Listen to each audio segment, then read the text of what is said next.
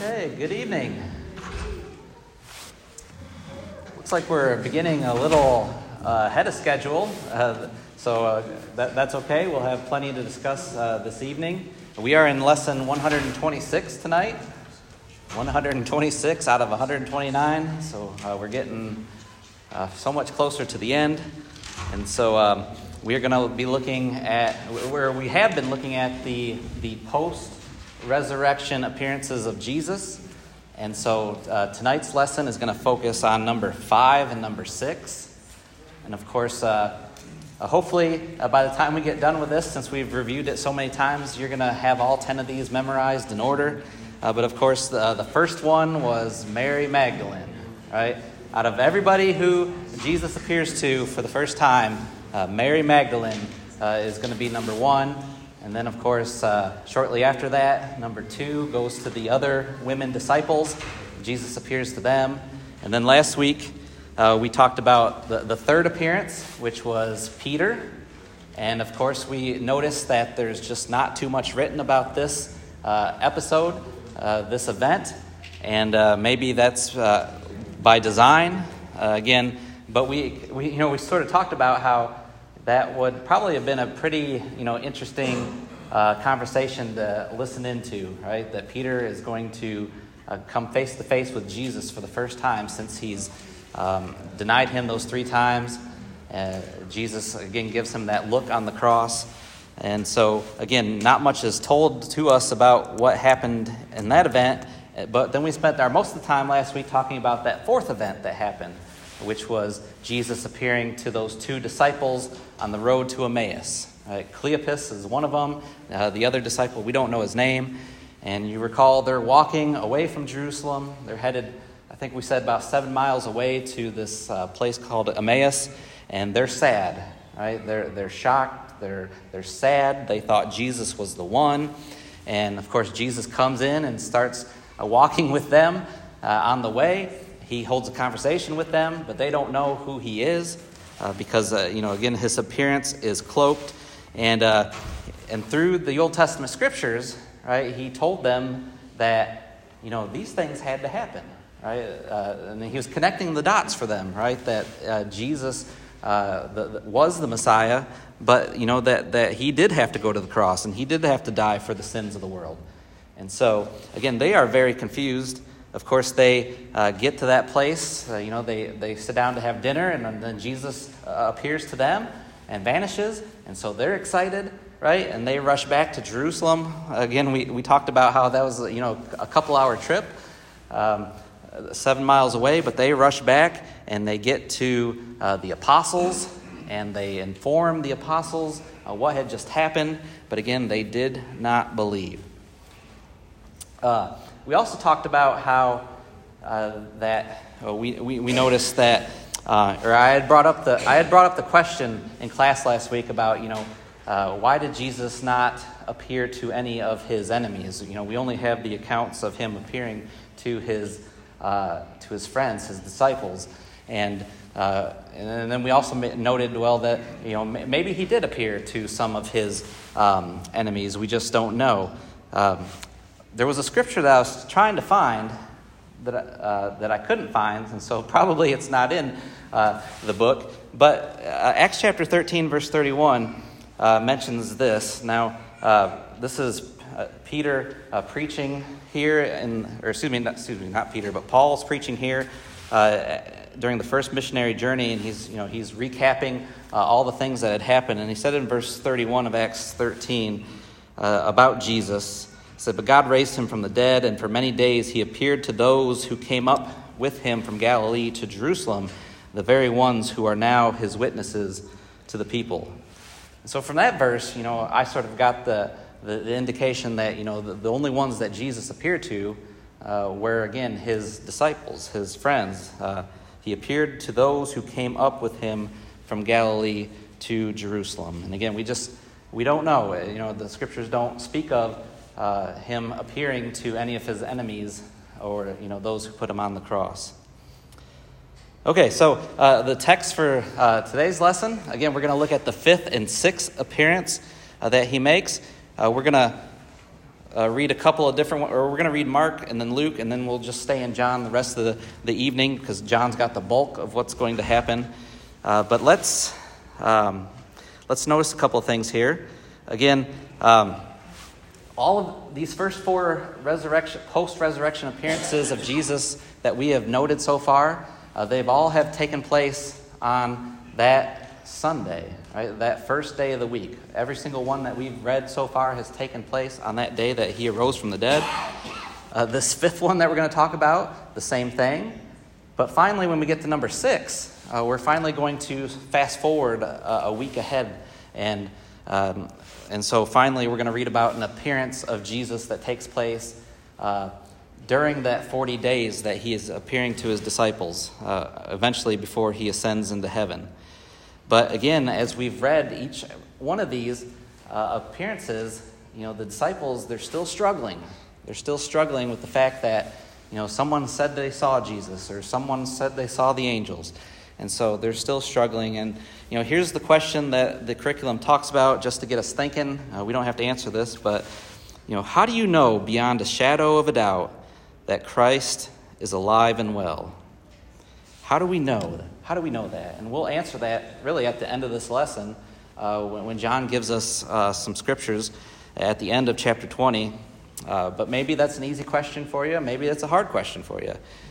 But, really the focus on these appearances that we're going to notice is going to be on faith, right?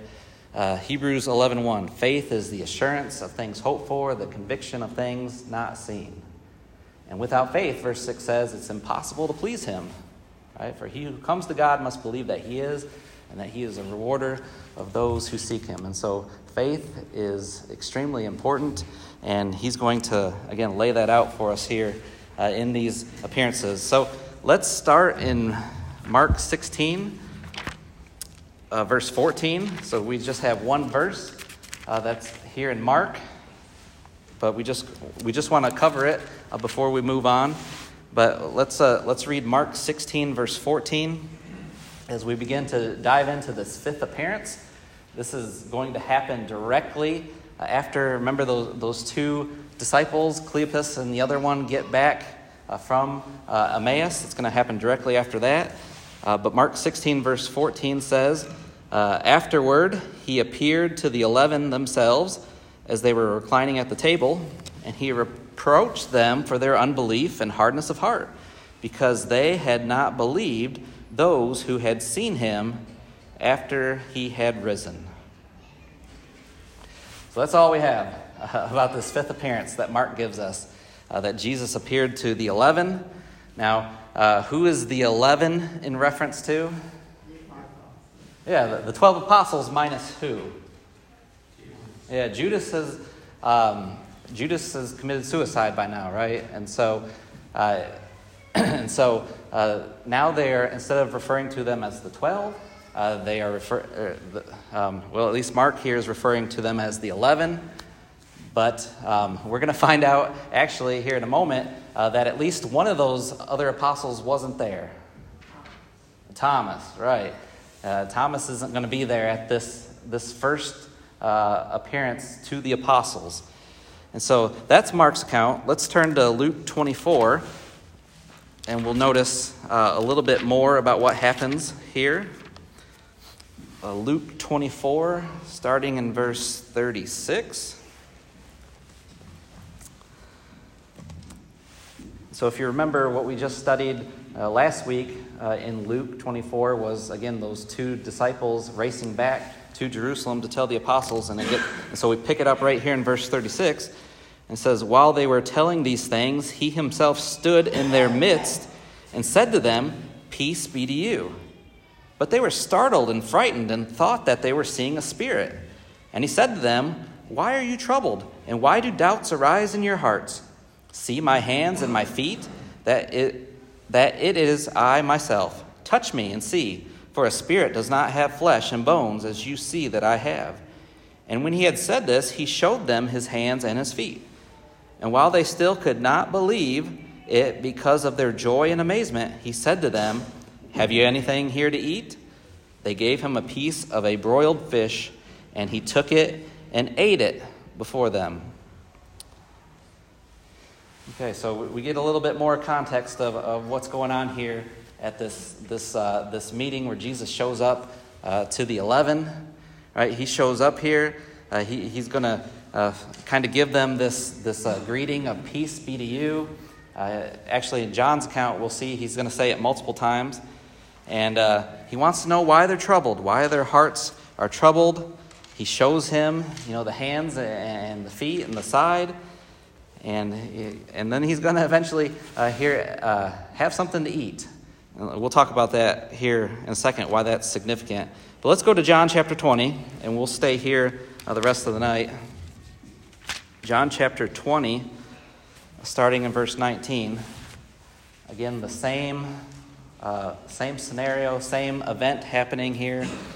But John here records, so when it was evening on that day, the first day of the week, and when the doors were shut where the disciples were, for fear of the Jews, Jesus came and stood in their midst and said to them, "Peace be with you." And when he had said this, he showed them both his hands and his side. The disciples then rejoiced when they saw the Lord. So Jesus said to them again, "Peace be with you. As the Father has sent me, I also send you." And when he had said this, he breathed on them and said to them, "Receive the Holy Spirit. If you forgive the sins of any, their sins have been forgiven them. If you have retained the sins of any, they have been retained." But Thomas, one of the 12, called Didymus, was not with them when Jesus came. So the other disciples were saying to him, "We have seen the Lord." But he said to them, "Unless I see in his hands the imprints of the nails, and put my finger into the place of the nails, and put my hand into his side, I will not believe." All right, so again, here's the theme of all of these past lessons is unbelief. Right? The disciples, they just will not believe. The angels have announced his resurrection. Others have told them of seeing the risen Lord, but they're still struggling. John chapter 20, verse 19, again, tells us that this happens on the first day of the week. So again, here we are, still that same day where Jesus arose from the dead that morning.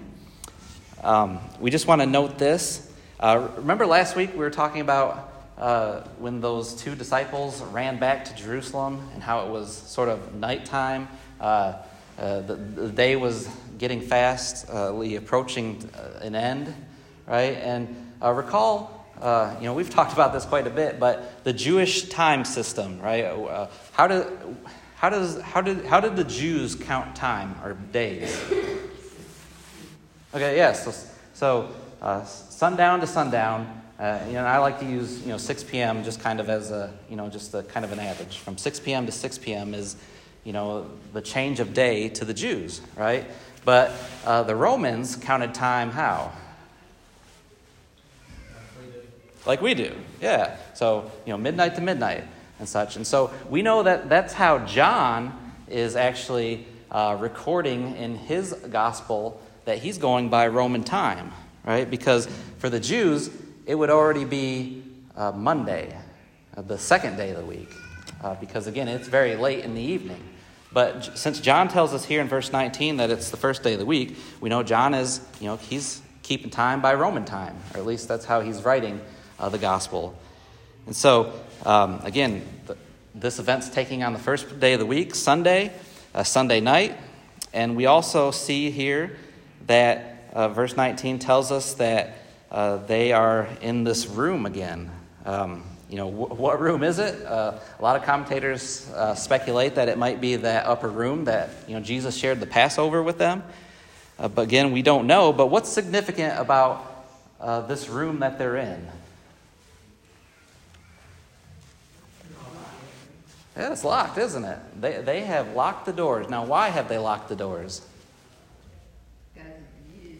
Yeah, that's what it says, right? For fear of the Jews. They're worried, right, about their life. So they're behind these locked doors. They are, of course, huddled together. And it appears that, maybe they are getting ready for their evening meal here. And, here comes those two disciples, right? They pounded on the door, let us in, let's tell you all this great news that we just happened to us in Emmaus. And then suddenly, verse 19 tells us at the end, who stands before them?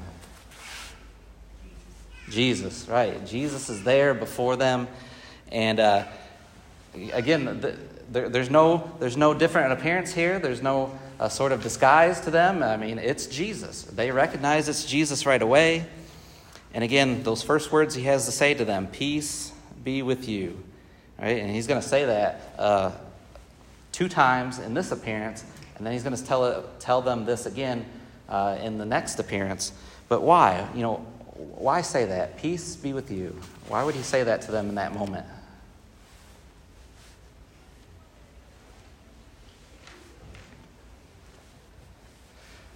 I don't know, maybe just to calm them down a little bit.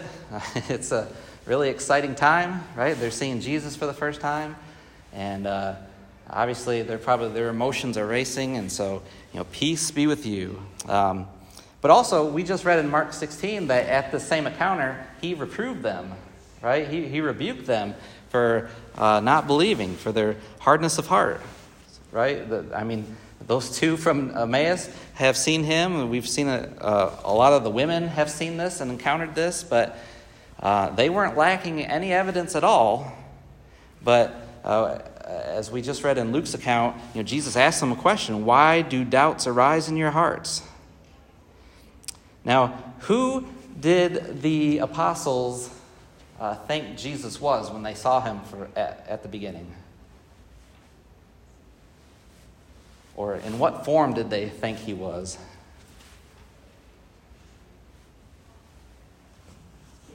Yeah, they thought he was a spirit, didn't they? They didn't think that he was necessarily, there in human flesh, but they're thinking, maybe we're seeing his ghost. Maybe we're seeing his spirit. But he then destroys all doubts in verse 20 by showing them his hands and his side. And it says they rejoiced when they saw the Lord.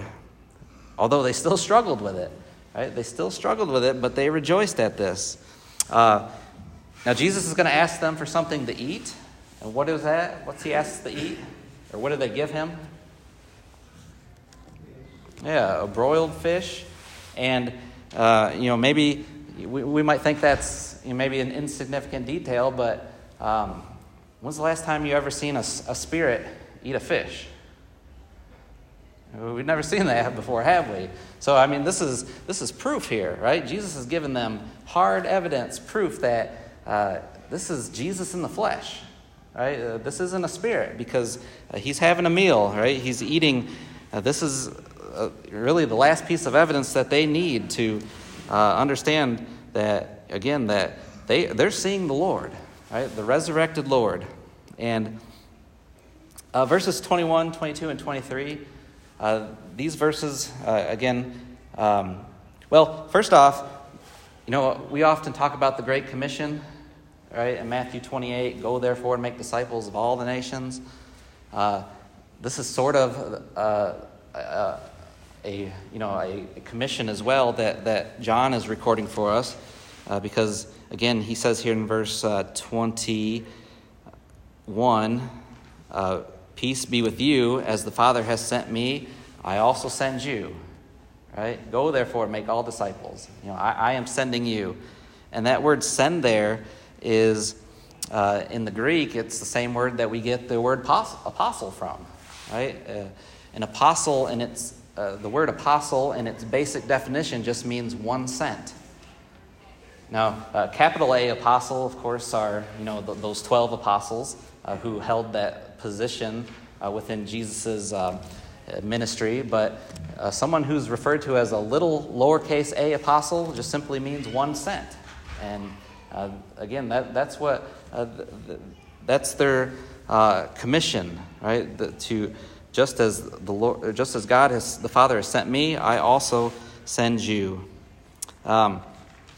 Verse 22, again, maybe this passage is a little bit hard to comprehend, but he says, when he had said this, he breathed on them and said to them, receive the Holy Spirit.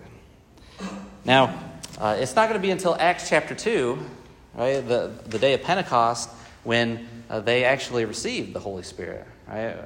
When they received the Holy Spirit, and then they're speaking in tongues on that day. So a lot of commentators believe that this is sort of Jesus giving them a glimpse into what's going to happen. Because we don't read of really anything happening right after this as far miraculous as we do in Acts chapter 2. Right? In Acts chapter 2, when they receive the Holy Spirit, when they're filled with the Holy Spirit, those tongues of fire sit on their head, remember? And they're speaking in tongues and doing great miracles from that day forward. And so, question? Yeah. This, I don't know if it's on, and you may have answered it, I'm sorry. But did he still have it, did he have scars like on his hands and feet? Yeah. Because he's showing it to them, right? And so, he's going to, Thomas is going to, he's going to tell Thomas, to put his hand in his side, and then they want to see those things, right? Yeah, at least that's what I'm getting from those passages, is that they're seeing those things. Let's see, where are we? Verse.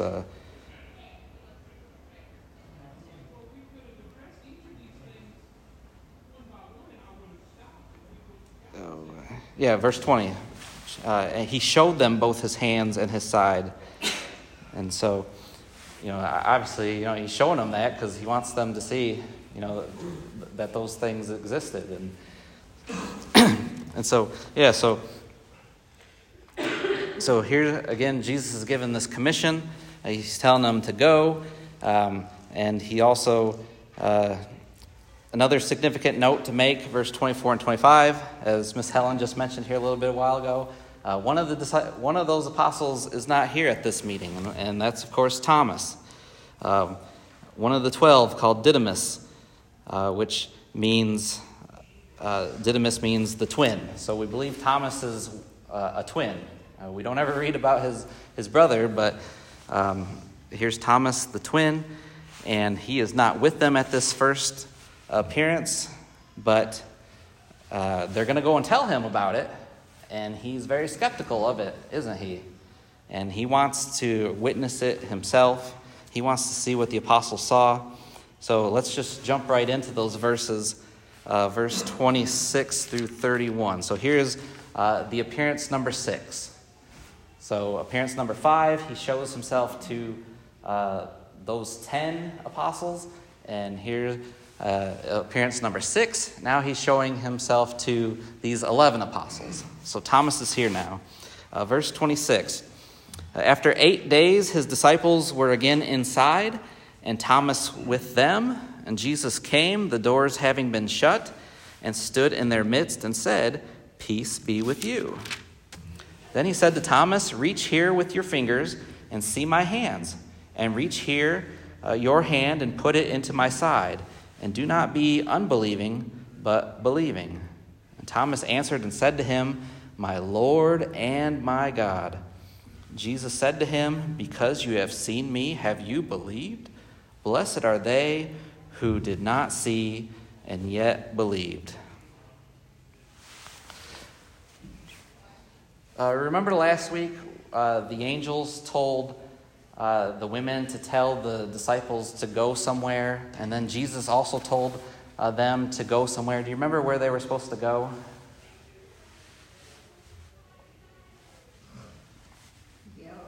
Yeah, they were supposed to, they were instructed to go back to Galilee, right?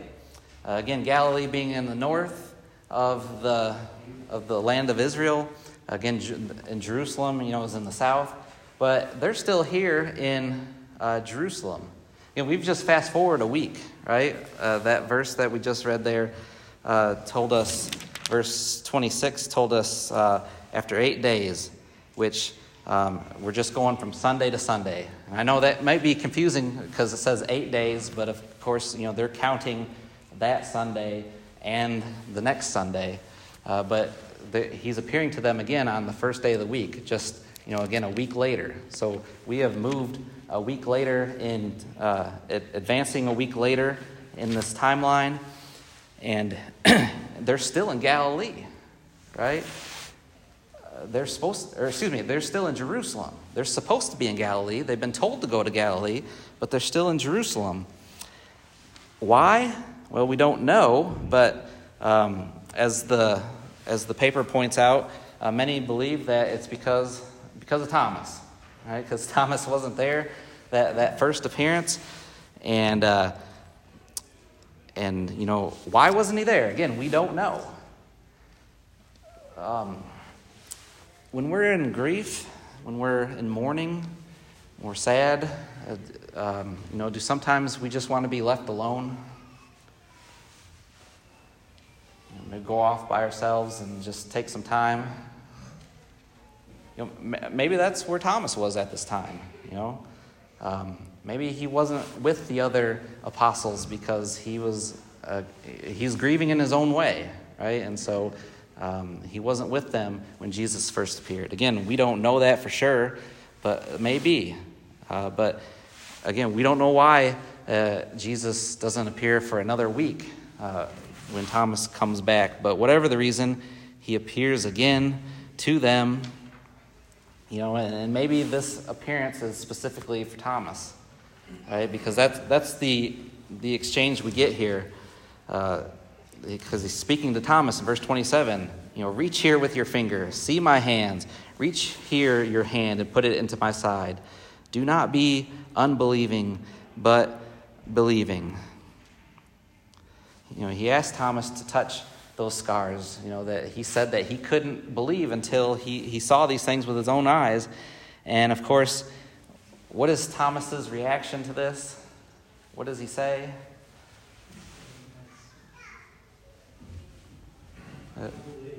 He believes, but what does he specifically say?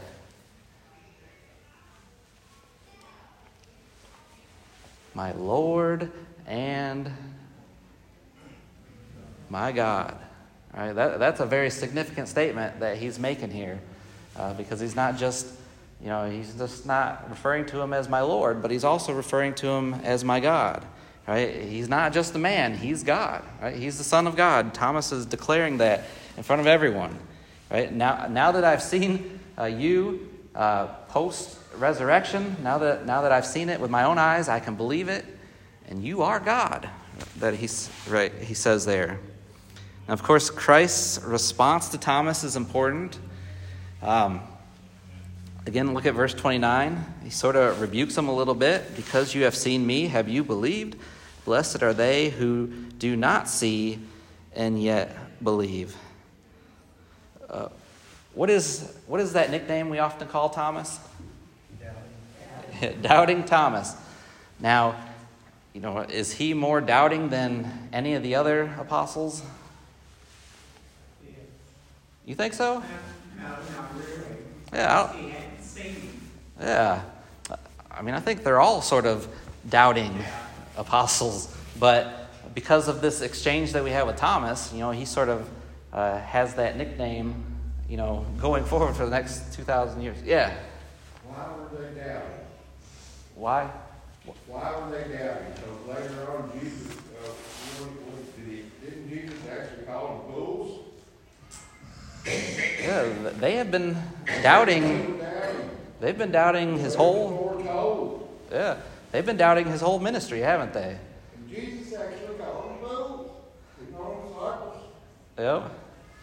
Yeah, it's amazing that they've spent all that time with him, and yet they just.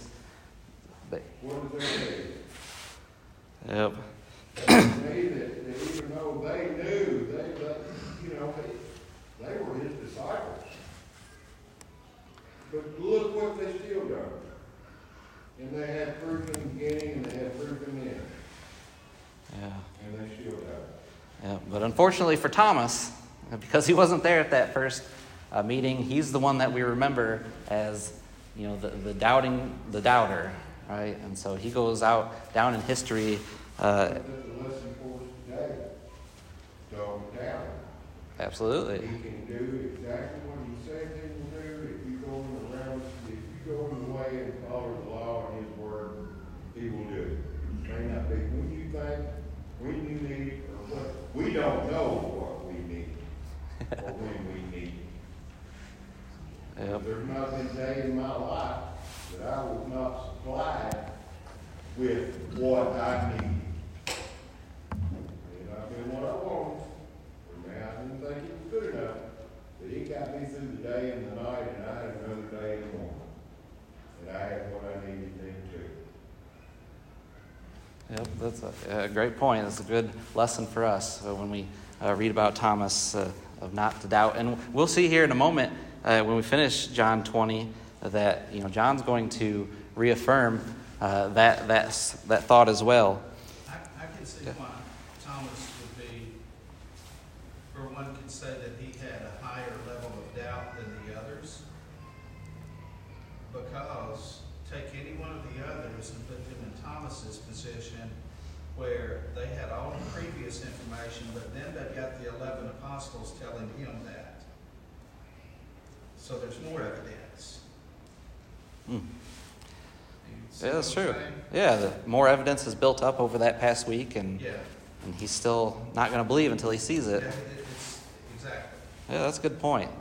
I guess that's probably why we call him Doubting Thomas, right? There's a hymn that I looked in our books. I guess it's not in there, but maybe you're familiar with it, called Thomas' Song. Have you ever heard that song before? I think it's only 30 years old, at least that's what I was looking at in this other songbook I have in my office. But it's just this really nice song that kind of puts you in the place of Thomas, and there are lyrics about how I fail to see how this could be part of the plan.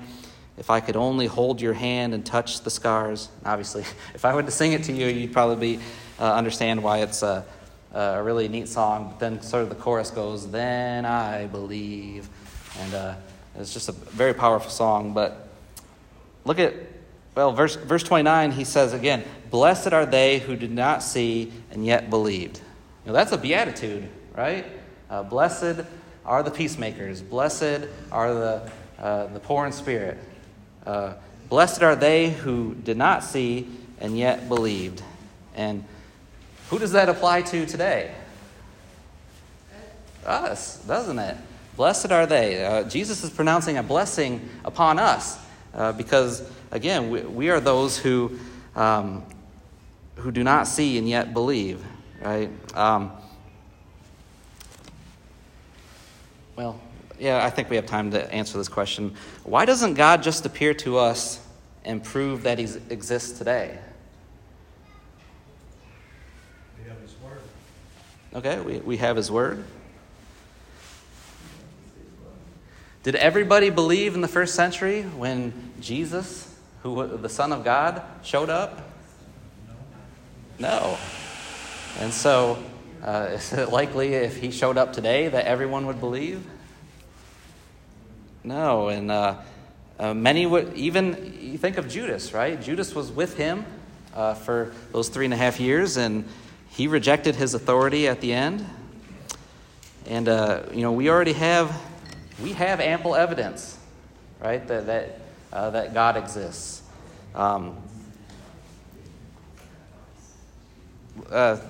Verse 30 and 31. Let's finish on these verses. This is why, John gives us a very direct statement in his book, a thesis statement as to why he's writing this book. And he says here, therefore, many other signs Jesus also performed in the presence of the disciples, which are not written in this book. But these have been written so that you may believe that Jesus is the Christ, the Son of God, and that believing you may have life in his name.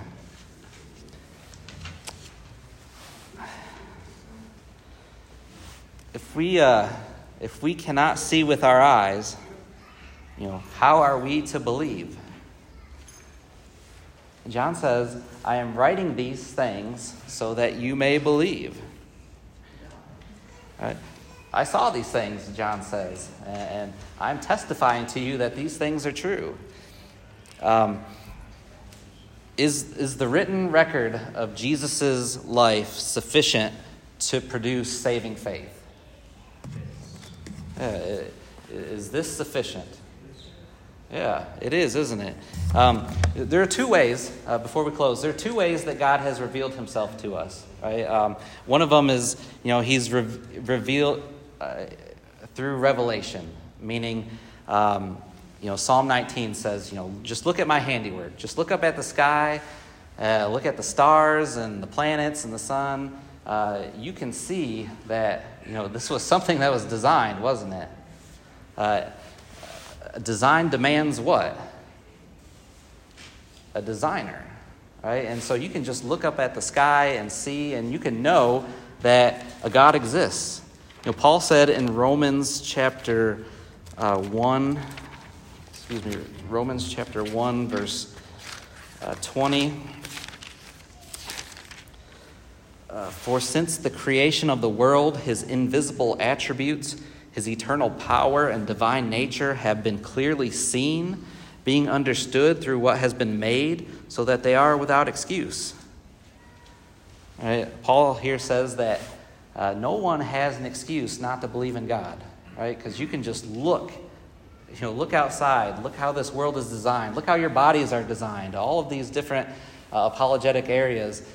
You can see that this couldn't have happened by an accident or by happenstance or whatever. These are designed things, and you can clearly see that. So that's one way God revealed himself to us. But that alone, we wouldn't know who he is or what his will for us in this world is. And so he also revealed himself to us in a special way, right?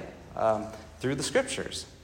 And all Scripture is inspired by God, profitable for teaching, reproof, for correction, for training in righteousness. And, doesn't it make sense that God would leave us with, this information for us to know how to live our lives and to know, where we came from and all this? I mean, doesn't it make sense that he would do that? And that, again, that's the point what John is saying here. I was with Jesus, I saw all these things occur, and I am writing these things for you so that you may believe.